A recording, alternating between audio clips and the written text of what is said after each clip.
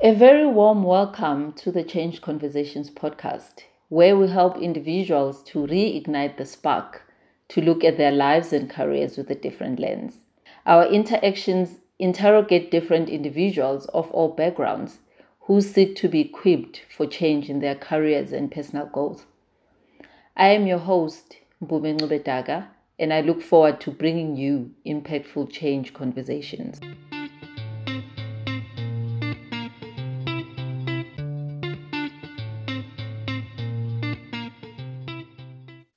So today I've got a very good friend of mine, Ubusi Hlwatshayo.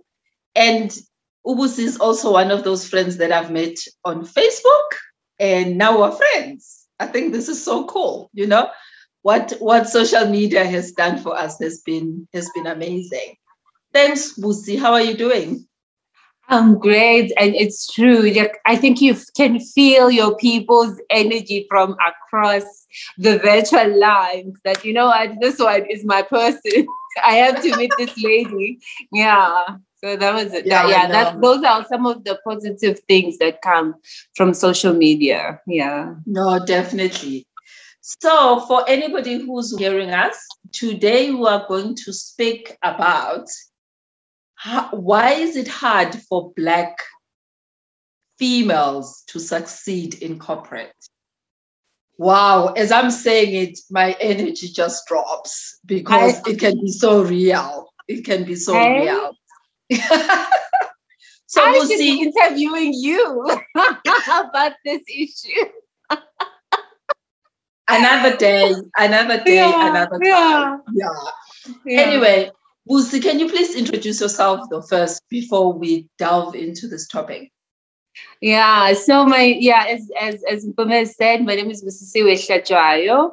I am a township girl, born and raised in Mamelodi, Pretoria. Middle child, very poor family. Started in a family home with many people. It was 4-room homes where you staying with so many people. Then moved to the informal settlements, where it was just my mother and my siblings and my stepfather. The shame of that poverty. Then moved to 15, got pregnant. So like that story of the Black child, the failure, the trajectory that's supposed to just lead you to failure. But anyway, went back to school, finished, went to varsity, TEFSA then, the government funding. And then I think they didn't pay for everything. You still had to pay for registration. So every year it was, oh my goodness, am I going to be able to go back to school? Oh my word, And then you finish finally. Then I started, oh yes, I was supposed to do my honors. And then the family comes to you and says, where you come from, the struggle, you can't study full time. Then tried to do that part-time, then got articles at Ernst & Young and dropped out after 2 years when I said, okay, this is not working. Then moved to government, then studied an advanced diploma in risk management with UNISA. So then I got into risk management, then did my MBA and coaching because I've always loved coaching. So I did an NLP, Neuro-Linguistic Programming Coaching Certificate.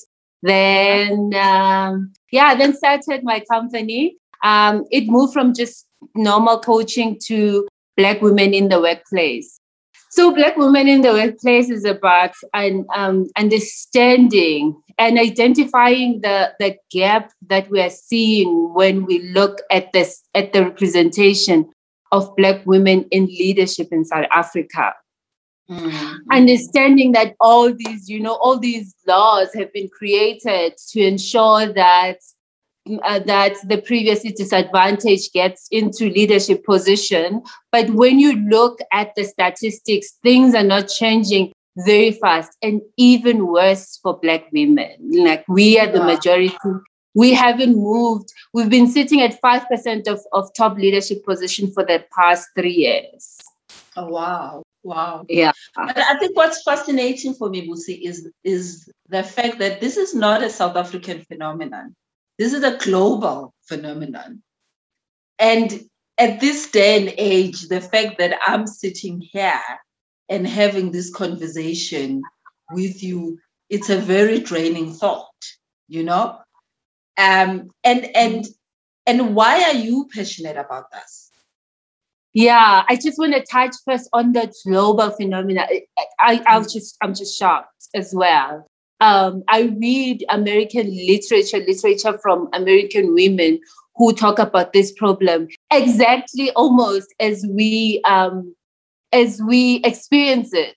And then I read this book called Black Women in Management, and the lady researched African women, South African women in South Africa in leadership, and women in the UK, Black women in the UK in leadership. Similar problems.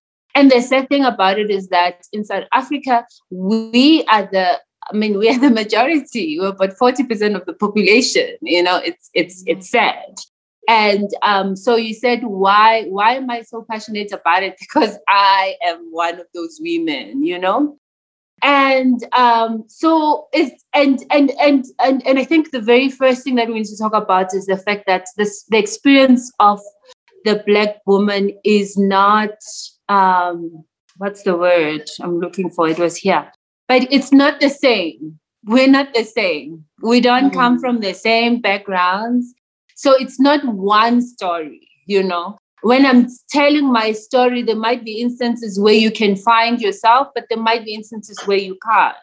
So we're not saying that Black women are a homogeneous group, but we're saying that some of the challenges we face are very similar because that we are Black and female. So so for me, the passion is seeing myself coming from a background where there was no professional in my family. So I come from the township where I'm accepted and I'm a smart kid and I'm loved and I'm celebrated and I'm confident. Then getting into spaces where multiracial spaces, and all of a sudden I'm invisible. All of a sudden, I don't fit. All of a sudden, I feel so insecure, and I can't find myself in this environment. And then the depression starts, you know, because, oh my goodness, what is this? And who do I ask? How do I even articulate what is happening? Because I don't even know what is happening. But what I'm seeing is that I am a shadow of who I used to be. And that's also another issue that is being raised, that because some of the times we're the first generation, you find that we don't have role models to tell us, okay, this is how things are being done. So from varsity, started losing confidence in myself. You know, I was always a top performer. All of a sudden, I'm failing. Oh, I'm just, you know, making it into the middle. And then at work, I went into one of the accounting firms, and oh my goodness, this just continues where I just feel like I don't fit in this thing. And then I spoke to a lady who said to me, no, you have to read, you have to prepare for interviews, you have to work on your career. You can't just finish school and think you get to this place and your work is done. You actually have to work, read these books. Started reading, and then started feeling more confident, started understanding, okay, this is the way that you carry yourself. And one of those things is really what I raised is in that the workplace is designed for white and males, because those were the people who were active in the population. Those were the people who were in the economic, you know, population then, who had the powers, so this was designed for them. And so when you come in, by them though as well. By them, for them, exactly. So it was designed for them. Yes. So when you get there, why would you expect So when you think about it, how would you expect somebody who doesn't know what being a Black woman means to even think about it? Because they don't know what they don't know. Let's be honest. Exactly. So sometimes it's not even malicious, Sometimes it is malicious, but sometimes it isn't even malicious. It's just the way things progress. We know our history. We know that we come from racial segregation where certain opportunities were just for a certain race, for the white race. And then so it was designed for them. And that's why you find that many of the issues that women raise around what challenges we face in the workplace, we share.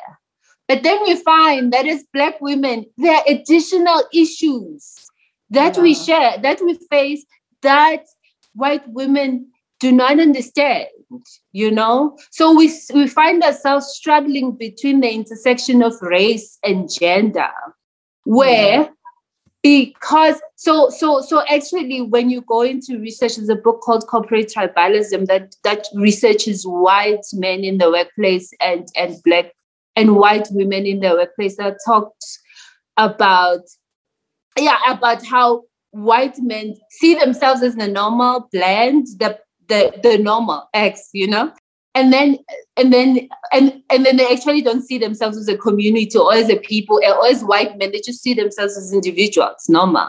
And then they'll see then the white woman as a woman, not necessarily a white woman, but as a woman.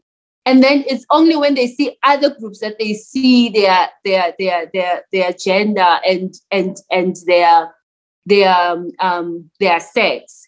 But when you think about it, at least a man is a man, a white man and a Black man, at least they share the gender. So at least you kind of look like me. But when you look at Black women, you are the other because you're a woman, and you're the other because you are Black. And then many issues around how we are raised, etc., and the challenges that we face in our marriages, all of that comes into the mix. Wow. It gets draining, doesn't it? Are you remembering? Wow. But I think for me, why the topic was interesting, I've always said, if I've got daughters, and if my daughters ended up in corporate, I would really want for them not to experience some of the things I experienced. And I know that it's how many years, things are not going to change overnight. The fact that we're still talking about this at a global level means that it's just a human issue that maybe we're just not digging deep into it, and it's very difficult to change. But we, as the women that are there, we need to find ways and means to make men see that if we're not part of this journey, nothing will ever change. But they also need to acknowledge the role they are playing in really helping women to actually bloom and grow in the corporate world, Because for me, and my daughter, I've got an elder daughter who put her feet in corporate and decided it wasn't for her. Spent a year and a half or 2 years at most, and she said, this is not for me. But I know that there's a lot of other girls that aspire to be in corporate, that really want to be CEOs, that really want to blossom. So what do we need to do to change this environment or this culture? I don't even know what to call it. This culture. I think, first of all, it's just understand it, I think one of the things that we are challenged with not knowing is that when it hits you, you're like, whoa, what just happened? Because you were told if you work hard and you work hard and you're smart and you study, the world is open for you. But then when it hits you, it's like, what? Am I in 1948? What is this? You know? So I think first of all it's to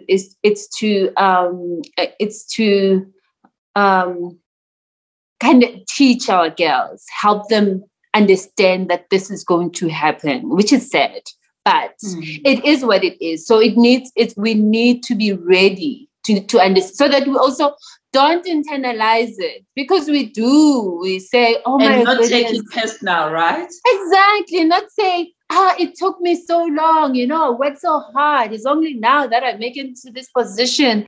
I must have not been working hard enough. Just understanding the challenges that you are facing, that you are going to face, because you are not the normal. So it's first of all understanding the bias that is against you as a Black woman. Because when you think about it, when people unfortunately, the typical Black woman, which is what we don't speak about, is working at Checkers, is working for some, is a domestic worker, is doing the menial jobs. And that's when sometimes we forget, because you start getting into the elite, into the middle class, and all your friends are middle class, and we forget that the experience of the Black woman is not our experience.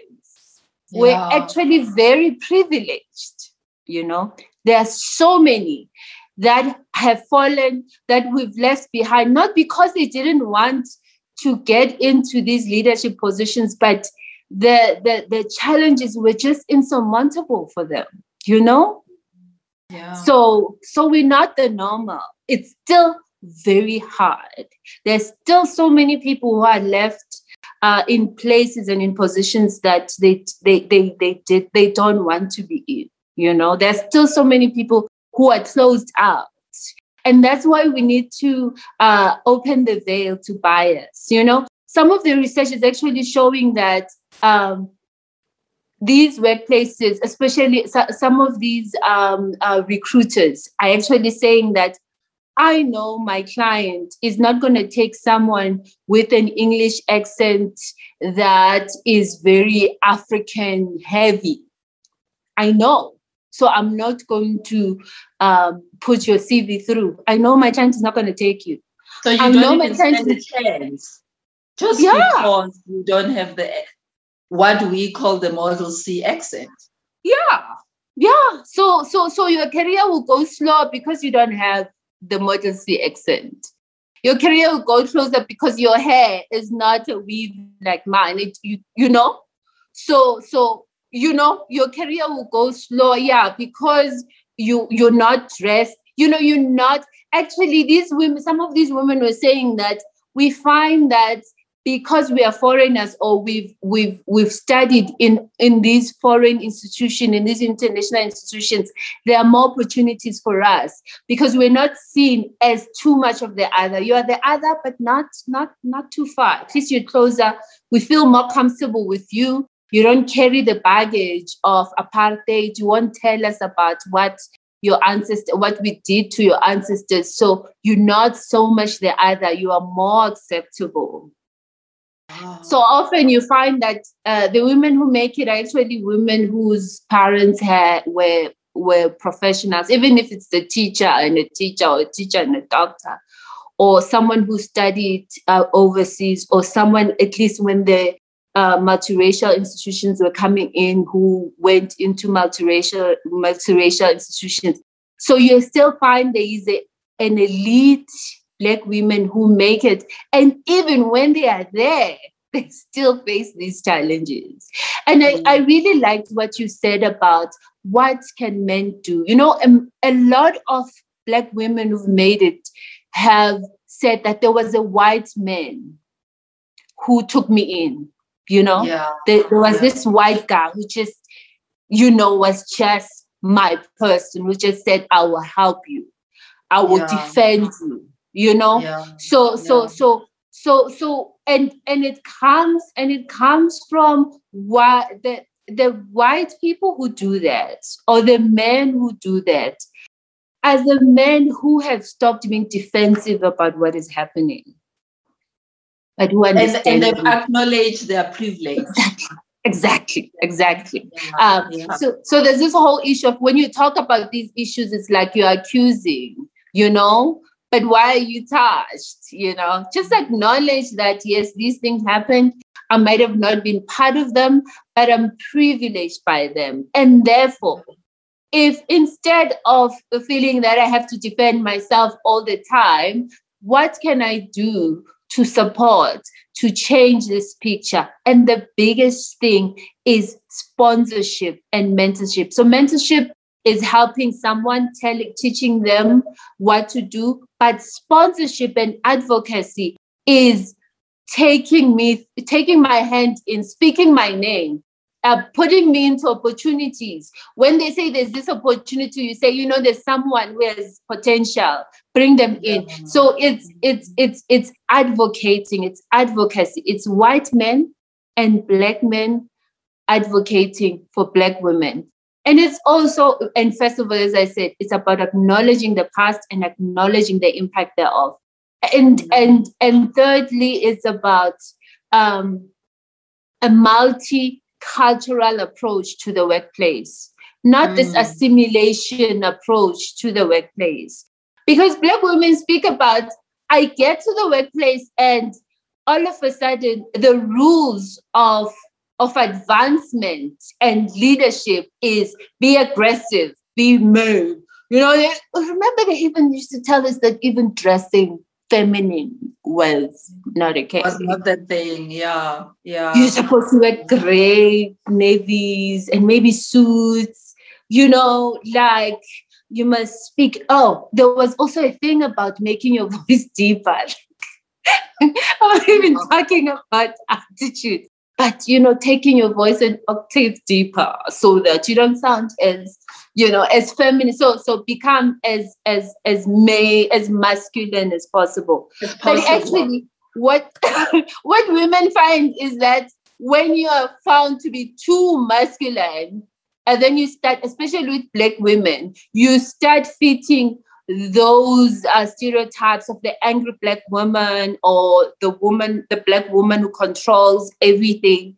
So it's actually a double bind where women are told for you to be successful, you have to be like men. But when you find that you are becoming too much like men, you're still expected to be likable for some reason. It's not acceptable that you're not likable. So now you're facing these two things where now I have the power, I'm listened to, but people hate me. But that's my pet peeve though, Lucy. My pet peeve in corporate is for me as a woman to be expected to behave like males. Yeah. Because that's not who I am. Yeah. That's not who I am. So what you're expecting me to do is to change who I am so that I fit your stereotype. Yeah. And that goes against everything that I believe in. And there's an element to me that says, accept me for who I am and accept me because I'm adding value in your space. And if you feel that I'm not adding value, then we can have a different conversation. Yeah. But the conversation shouldn't be around who I am as a person. Because I'm a Black woman and that's not going to change. Yeah. That is not going to change. And I appreciate, so when you're talking about mentorship, when I started, I was sponsored by Unilever at varsity. And my career started at Unilever. And I had the Unilever Group CFO be my mentor. Yeah. And I am still so grateful to him. His name was Willie Scherzer. And I found him a few years ago. He was still alive. I'm still hoping he's still here. Because he's the one white man who took me under his wing and literally helped me understand how to survive corporate, how to be streetwise in corporate, because you need to be streetwise in corporate. Exactly. And I never understood it from that perspective. For me, it was like he was just helping me out. He was allocated as my mentor and he was helping me out. But when I start reflecting, I reflect back and I'm like, wow, this man actually made a difference in my life. He gave A you a major gift. difference in my life. Yeah. So a few years ago, I literally hunted him down on I Googled and I found him and I just said thank you. Oh, I wow. literally just wanted to say thank you. You know? Yeah. Yeah. Yeah. So for me, that really matters, the mentorship and the sponsorship. Who speaks for you when you're not in the room? Who speaks for you when you're not in the room? Who shows you the way? You know, who walks? Because sometimes because you don't know the game, it looks like you're not in the game, or you don't want to be in the game, or you make all these mistakes because and that's what I also realize is that the culture is very Western. Even just the culture is very Western. You know, now we say to women, you have to speak for yourself. You have to go and negotiate for your increase. You have to, but that is not how we were raised. That is not our cultural, conditioning. In our culture, it's hierarchical. You work hard, and then your leader helps you. You know, there are people who are in authority to make sure that happens. You know, if I fulfill my scorecard, I give it to the authority. The authority is expected to do the right thing. But now I'm getting to this culture where they say, if you don't speak up, then you're not ambitious. If you don't, if you don't question, you're not ambitious. If people are talking over you, you need to talk even, if you need to push, I don't know if you've been in those meetings where you're raising your hands and people are just speaking. Okay, so I'm just supposed to push through, That is not our cultural upbringing. But what you say about, then what happens is that when you're in the door, then we're able to say, this is me, this is Mpumi. Yeah. And they also start seeing you as a human being that, wow, Mpumi is actually, with her not so loud male voice, actually has authority, actually is competent, actually is a human being, actually is not all these stereotypes that have been told about. Actually, Mpumi is a human being. So then when they see another Black woman, they're able to see them as an individual. But sometimes we get so tired that we leave. You know, when you said that your daughter left within 2 years, that's the reality. And especially with the millennials are like, what? No. And they are. And I think, though, there's something I appreciate about that, because I think bringing up my kids, there's been an element of saying, speak up. Yeah. Because and because if you don't speak up, what's going to happen? People don't know that they've either offended you, you're not speaking up for what you are looking for. But you don't have to be all arrogant and all that. But you need to have your peace, and you need to say what you think. And corporate speaks about being visible. Yeah. You know those lines that says, who's that? But we don't know that person. Yeah. Like there's an expectation that you are visible. People need to hear what you've got to say. And some of us were not brought up that way.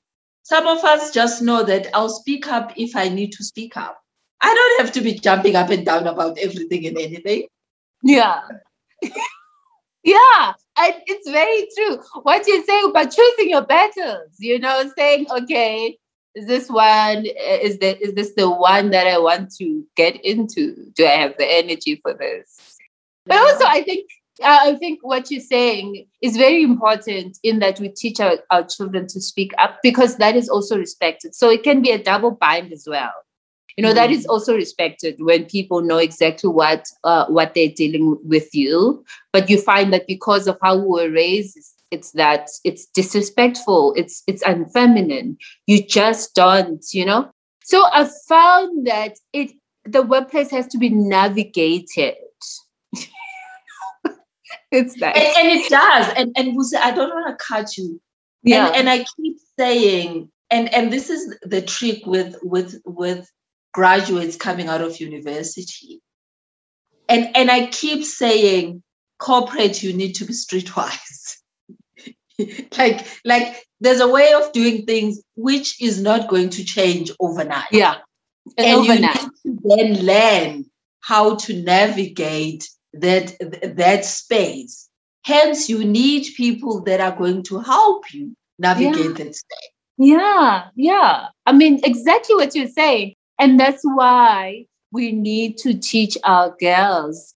Because I think, as what we were saying about role models, it's that white people were generations of professionals, and we are not generations of professionals. So mentors help with that, where they show you, okay, I know it's not right, but that way is not going to get you anywhere.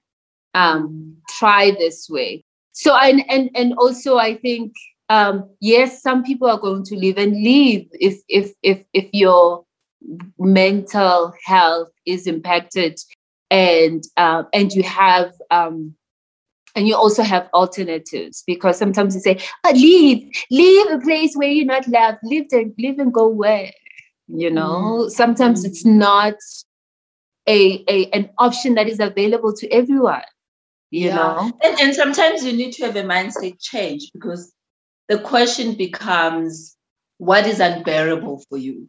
You know what I mean? Are you being bullied? Is it a toxic environment? And all those things. So you need to take those into account. But there's a flip side to it as well, as you say, that says, maybe there's a different mindset that I need to bring to this space. Yeah.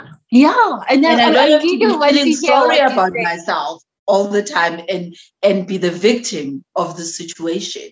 It becomes about, so how do I show up and take control of the pieces where I can take control? And the pieces where I can't take control, let them go. So what has been your strategy, Mpumi? Sorry? What has been your strategy? Because you've lost it. My strategy, I think, has been that. My strategy has been, Mpumi is Mpumi, and Mpumi has got values that she stands by. And ideally, when I'm in the workspace, I don't want to lose who I am, because that is important to me. That is what has got me to where I am. So I don't want to lose myself in the midst of the chaos and the storm and the fighting of wanting to climb the ladder and all these things. So there are instances in my career where I felt I'm not progressing as quickly as I wanted to, but I've had to take a step back. And I've left corporate twice, because I've woken up one day and I've said, stuff all this. I don't want to be party to this whole commotion, and have left.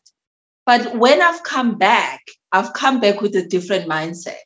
I've come back with a different mindset where I've been clear that I don't want to compromise myself, and where I don't want to compromise myself. And be clear what I want to fight for, and let go of the things that I think, this is just, that line, this is just corporate. So I figured those things out as I get older, to just go, that's corporate, I'm not coming there, I'm not getting involved.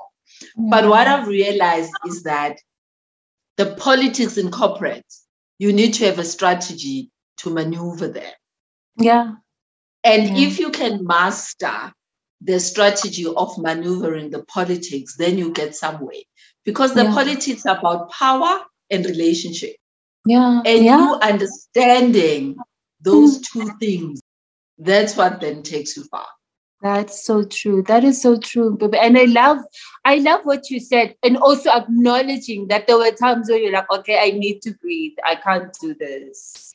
And I'm finding that a lot with young Black women who have made it to executive positions, who are like, I am so tired. I'm exhausted. I can't do this anymore. I need to lecture. I need to find things that will make me money. even if it's not the same amount of money that I'm getting, but I'm just tired of this game.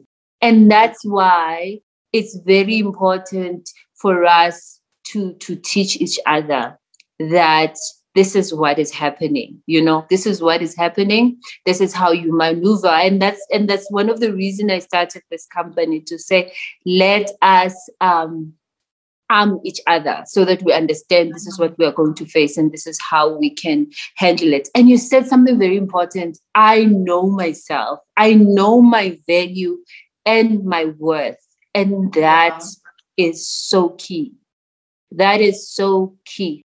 If your worth is still shaky, if you're still struggling with, and also because of where we come from, because of our history, our parents most of the time were still struggling. Remember that the historical propaganda was to teach Black people that they don't have worth, that even the education was made so that you are just educated enough to be able to interact with the white person so they can hear and you guys can hear each other.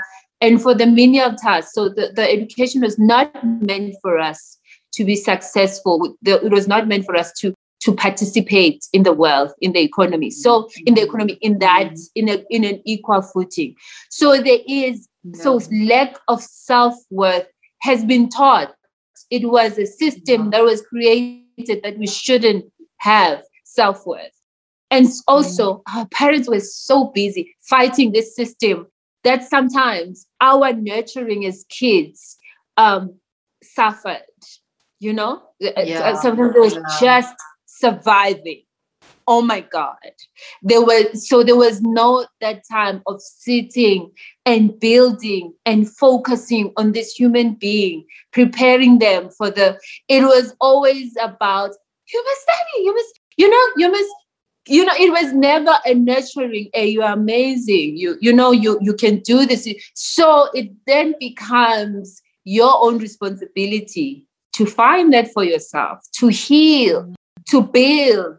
Because then when you get there, you are able, Brené Brown talks about shame, where she says the difference between shame and guilt or whatever, it's the internalization, it's I am that.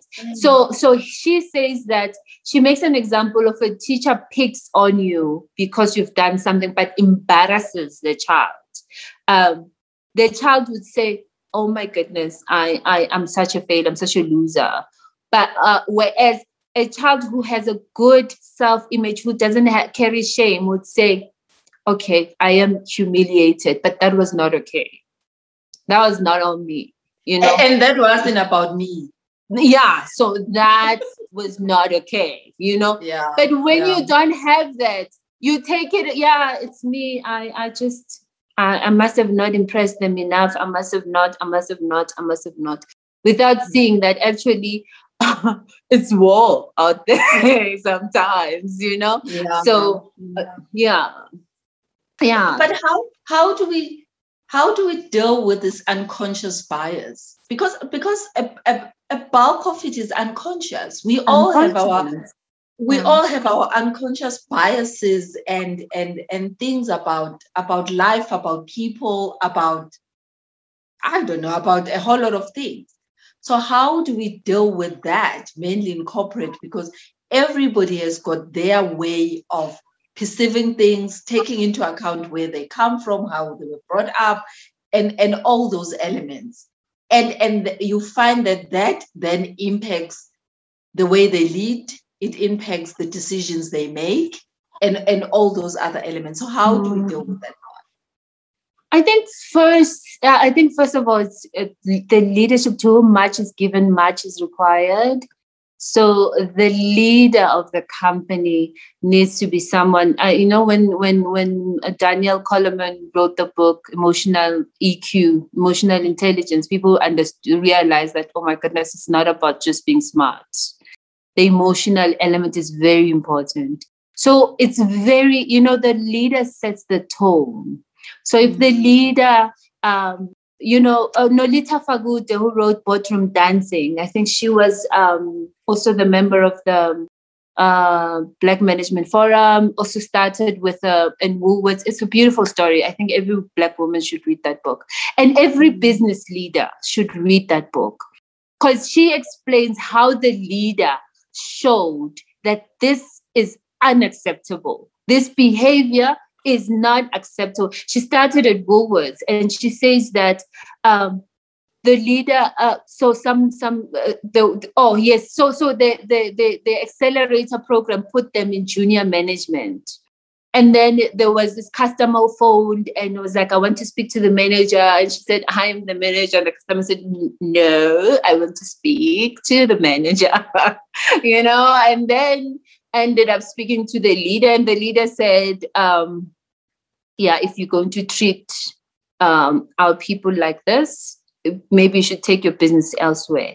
That was clear that behavior is not going to be accepted. And she also talks about an example of where the policies were saying that they'll pay for their moving. They had to move, so they'll pay for their movement. And then when they sit with other white people in their in their cohort, they found out that they didn't know that the company was supposed to pay for everything, and they were supposed to go to this trip. And they'd find out when they're sitting with other white people in their cohorts, no, but they paid for me. Oh no, I had to go to this trip. Why are you not going to this trip? Because all of us were supposed to go. And then they found out that there were people in the company who were racist and felt like Black people should not have access to those things. But if the leader says, okay, that is not acceptable, So it very, very, very much around the leader who's conscious and who is going to set the tone. She also talks about where she was now, her first position as an executive, where she gets in there. This guy always forgets to bring a copy for her for some reason. First meeting, he's forgotten to print a copy for her. Okay, she shares it. Second meeting, okay, she's furious now, but she just doesn't hear anything in the meeting.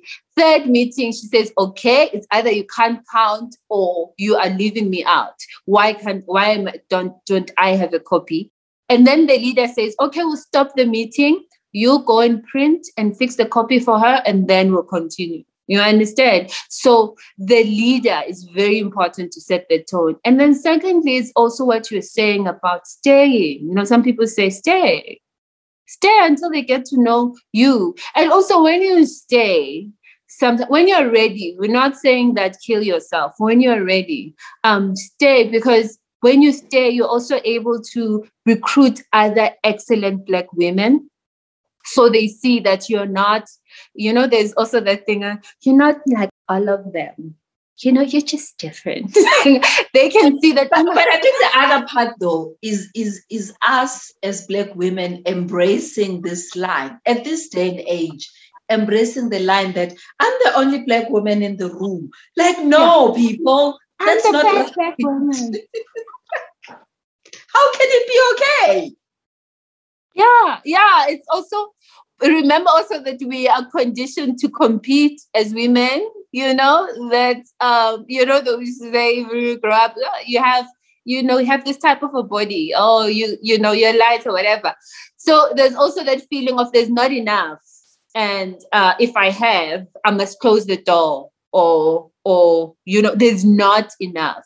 And yes, some of the times we are each other's worst enemies. Like, we close the door. We like the fact that we made it. We believe the lie that, oh, you are special. No, you're also perpetuating. So the more they get to know you, Mpumi, as a woman, as a normal person who is like them, who has problems, who is complex, then the more the normal image of a Black woman as part of this will help. And also, you will bring people like you as well, because that's how we recruit. But that's what bias does. Bias makes you want people around you that makes you feel comfortable. So you're also going to allow other people who look like you. So there's more of you. There's more examples of people who look like you. And then another thing is also what we don't like, especially as Black women is interaction, networking, when you feel like, I want to go home. I don't want to be around these people. One of those, like, I'm so introverted. I just want to get out and go yeah. yeah. But many important, besides the fact that many important conversations happen on those after hours drinks, it's also that people get to see you as you, not in the office, and get to see your humanity. And also, I think sometimes they also have this. There's also a lot of tension between us, Black people and white people. There's a lot of mistrust. undertone. Are you judging me? Yeah. You know, are you judging me? Are you, should I am I working on eggshells around you? So they also need that assurance that, oh, you see me as a person, also it's okay, I can come close. So it's also about allowing yourself to build a community, also putting yourselves out of your comfort zone to build the community. I know sometimes it feels unfair, but I always feel like, when sorry, I just keep going on. You'll tell me. No. Please continue. But when I learned, when I listened to the story of Lord Ndlovu, where you find yourself understanding the history of the country that you're in and trying to find where is my role in preparing this place to make it better for the next generation, just like the previous generation did. What Lord Ndlovu taught me is intellectual activism. How do I make changes where I am? Like, I can't go to the street, like, I can't sing. I can't. Sorry, I'm not. That's not me. I can't be singing and wearing overalls and going to stand at cliques, because cliques, I that's not me. But what can I do where I am, to contribute, to making the future better for the next generation? And so Lord Ndlovu was clear about, we need to push that this position is gotten by a Black person. We need to push that we get a Black person in that committee, so that that person understands that my role there is to prepare a place.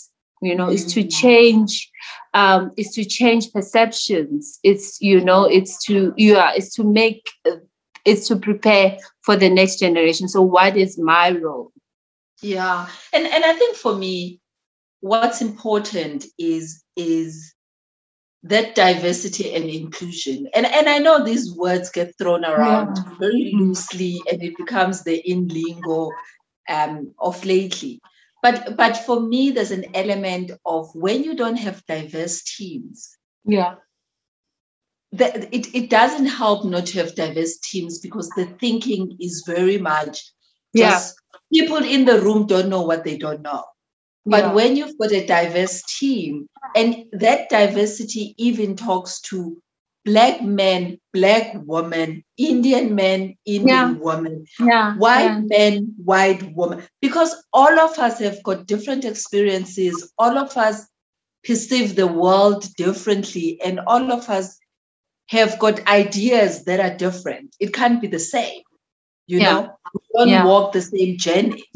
And there's something with having diverse teams, because whatever that they bring to the table, there's not just one voice that will say something and you all go, oh, wow, I didn't think of that. But if that voice was not around the table, then the messes that we've seen with some of the campaigns that have happened in out there is because the diversity, and the even people who were not in the room, and sometimes people could have been in the room. The question becomes, when they speak, does somebody listen? Because that's where the inclusion comes in. When Mpumi speaks up, do I even take a step back and go, oh, I didn't think of it that way? or I just dismiss her just because she's a Black woman and I don't think she's got anything that she can contribute. Yes. Oh my goodness, that is so important. I think we are not. You're saying that what is the value proposition, for the bottom line of diversity, rather than not just as a way of racial imbalance, of fixing racial imbalance, but what is the value proposition of diverse voices in the room? And research over research is showing that when women are in the room, different decisions are being taken. When diversity is in the room, different decisions are being taken because there are more perspectives in the room. And exactly what you said. So many of the faux passes that we've been seeing would not have happened if there were other voices in the room. There is this book called Invisible Woman, which talks about how a lot of design were not for women in mind. So they'll even talk about township design, town planning. Where is the bus? Is it by a place that is dark? How is a seat belt created? How is uniform created? Is it created for just a man in mind? So it's very important who is in the room. It helps you see different perspectives, and that company will do better. And the second thing as well around different people in the room is this what we call the fact that the bias is saying, I'm expecting you to not be good because you're a Black woman, or because you're a woman, or because you're not white, or whatever. But when you get there, you work harder so you can prove yourself. But even the people who've always been there, who are relaxed, now start working hard because there's a competition, and I also don't want to be outworked, outcompeted. So you find that even the performance increases because now there is this competition. People are working, people are excited, and that. So it's very important. Oh, and I loved what you said about the voices in the room. Are they being listened to? Because that's what happens then. We read that, Mpuma's been appointed as a CEO in that company. Mpuma's been appointed as an executive in that company. But when you get there, you have this big office and doing nothing. Or always you get HR positions or marketing positions. Never strategy. Never the hectic areas. Just somewhere there in the corner where there's not so much risk, So if we're in the room, we find that even when we're in the room, there is a next battle of having a voice, having impact. And that's why people are saying, why are Black executives job hopping? Why are they not lasting? When you get in the room, am I respected and am I heard? Am I part of, or am I the other? You find that you even disrespected by lower level employees because everybody knows it's just a title. So what happens even when you're in the room is very important. No, it is. I don't know. I really believe in that. And just giving people the voice and hearing different perspectives, I think always just makes a difference. And the sad thing is that this conversation is happening at executive levels and it's happening at board levels. Because even at board levels, the representation of women, whether white or Black, is still very minimal. And there's more to it that really needs to be done without people feeling that they're being undermined, because there's that part of, you're messing up the boys' club, Yeah. That well. Yeah, apparently, and that's the intersectionality as well. So the research says that the book Corporate Tribalism says white men are saying, "I'm disappearing. We are disappearing. We used to be the highest in management. Where are we going?" You know, when we read the stats, even here in South Africa, there used to be 60%. Now it's like 50, I think. The 40s and 50s, and it's like, oh, we're disappearing. So if I let you in, I'm pushing myself out, you know, I'm working myself out. And then there's also the Black men who feel like it's not your position as a Black woman to lead me, to to have authority over me. You know, now there are women, it's busy here. You know, why are they not at home and why are they not exactly why are they not at home? These are the type of women who disrespect their men. You find that a person already is against you, and you're just like, what did I do to this man? But actually it's just against the whole thing that you are here. Why are you here? This is a man's place. You belong somewhere else. And also what we don't talk, also then the other issues that challenge us is going back home, you know, negotiating that and how that impacts you in the workplace, you know. Can I go to the business meeting? Or when I go to the business meeting, when I come back, people are angry with me. Or I am a Makoti and there's a funeral of an important member of the family and I'm supposed to go and stay in Makaya for 2 weeks and clean, you know, and there's work, you know, pregnancy, kids, coming back home on time, you know, expected to cook, you know, all of those things that we still also have to negotiate in our relationships. So then you find that a lot of women, as further as they go into these positions, they become single, like either divorce or never get married, which is sad. It shouldn't be. It shouldn't be. And it shouldn't be, because I think there's an element of how does your partner support you? And as well as though, as women, we all define success differently. Because for some women, success is not that I want to be a CEO, right? Success is I want to find a way where my work aligns with my life. And that can mean anything. It doesn't say I'm not ambitious. You know what I mean? And most of the time what happens is that now you get perceived as if you're not ambitious anymore because you've said you don't want to be the CEO. But I might have said I don't want to be a CEO because I want to align my life, my work with my life. But what does it mean?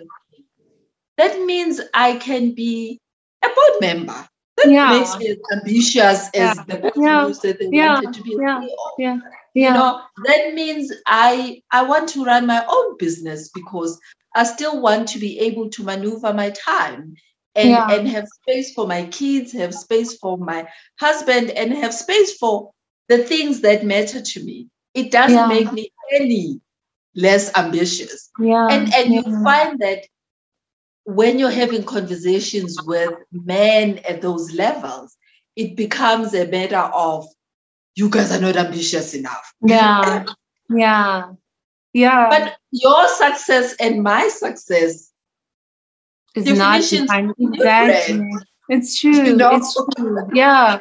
And also, I think when we also don't give, sometimes we also don't give our partners the opportunity. We don't have that discussion as well. Like you just take it for granted that no, it's not okay. Sometimes maybe we just need to have the discussion. Put it across there. But this is what I want to do. Will you support me? I think sometimes we don't even give people a chance to support you. You already feel that no, I need to protect them.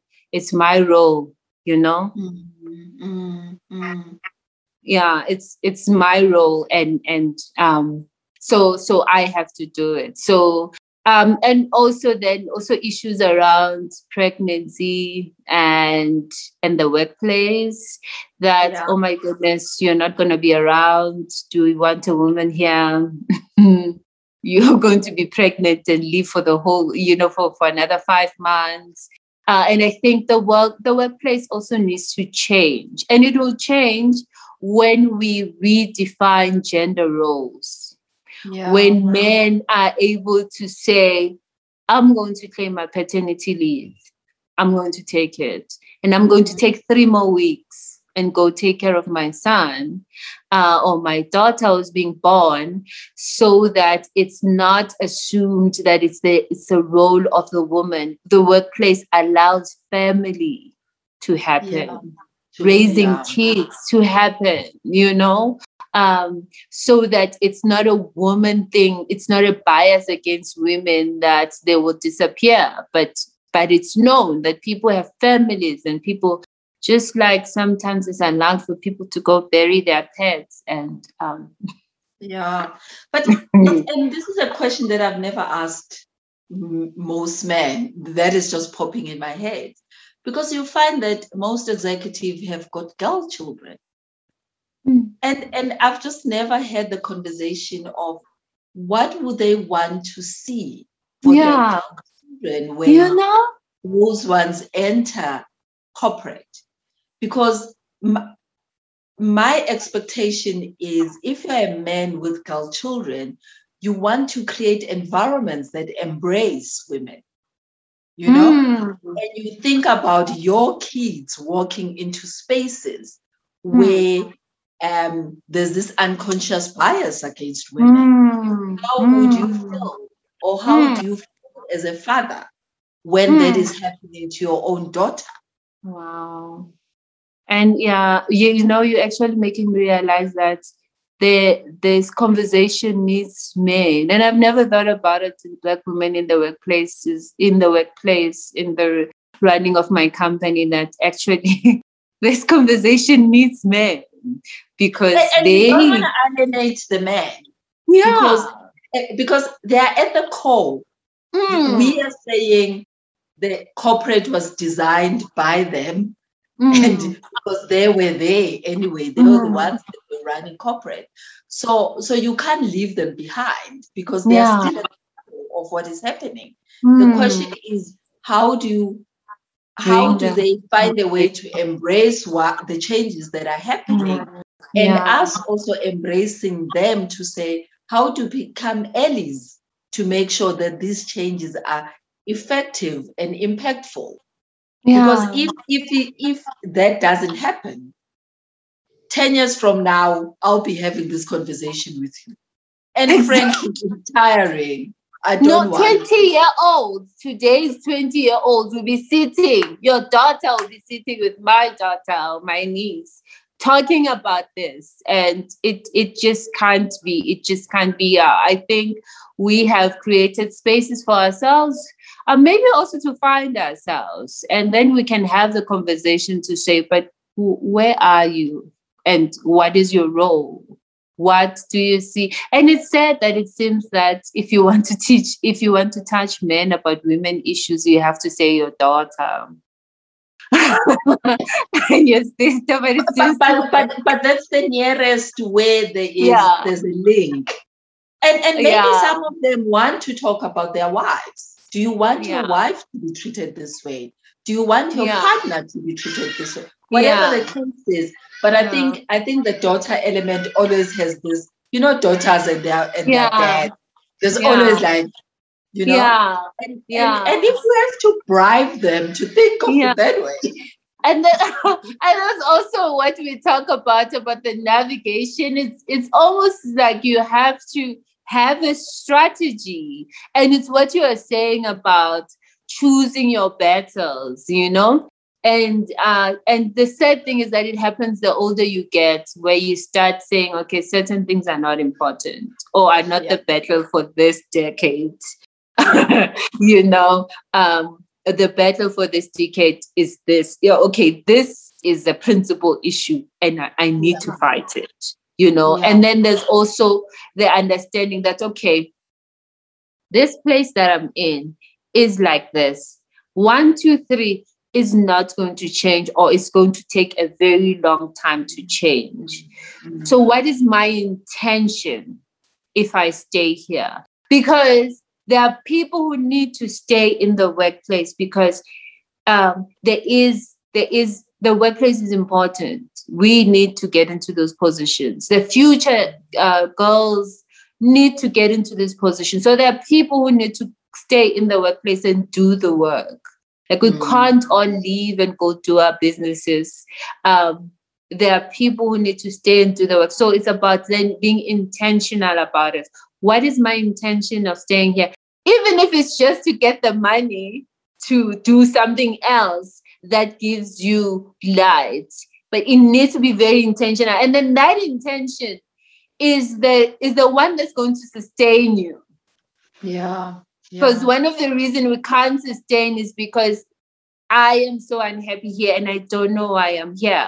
But if you're here, you know what? I like this place because of 1, 2, 3, and I think I can change 1, 2, 3 in this place. And therefore, that is the reason why I'm staying. That will sustain you over other things. And you're able to overlook the other things. And also what you said about, if I know my value, you can't touch it.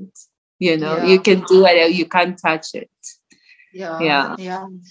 Anyway, Busi, thanks for the conversation. If there's just one thing that you want people to take out of this conversation, what would that be? I think that what I'd want people to take out of the conversation is that, one, as Black women, we have to take the responsibility to ourselves to bring ourselves into this space, to chart the path for ourselves. One of that is what we talked about: mindset, healing, building the self, strengthening the core of who we are. And then secondly, it's not just about degrees. You have to build the skills that will allow you to maneuver the workplace. So get a coach, get a mentor, find an advocate, find someone. You need someone to help you on the path, because it's hard. And then when you are there, open for the next generation. Then thirdly, it's just to business in South Africa. We can't do it this way. We need a multicultural approach, an approach that allows the best from each culture to make the workplace a more productive space. You know, you can say it's about the bottom line, but the bottom line is impacted by all of these things. If people are not happy, they leave while staying. You know, they stay and leave. So, and you don't get the best out of them. So we need new strategies. We need to have those cheesy conversations that people feel are cheesy. We need to have those cheesy conversations around values, around love, around accepting others and seeing others and all that. So diversity and inclusion is not about doing the right thing or doing what you're forced to do because of affirmative actions and about the law, but it's also about creating value, you know. Yeah. No. Yeah. Thank you for that. So for anybody who was hearing us, where do people find you on social media? blackwomenintheworkplace.com.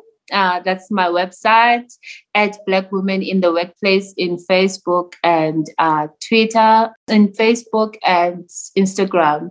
So what we do is actually this: empowering Black women to be able to position themselves for success in the workplace, and helping companies create environments that allow for diversity to strive.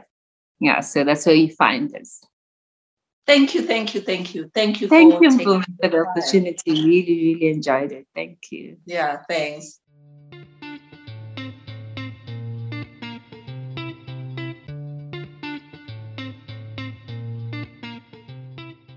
Thank you for listening to Change Conversations. If you enjoyed our show and you would like to help support the podcast, Please share it with others and kindly post about it on your social media platforms. To catch all the latest from me, you can follow me on Instagram and YouTube at Change Conversations with Mpumi. I am Mpumi Ngubedaka signing out, and I will see you again next week.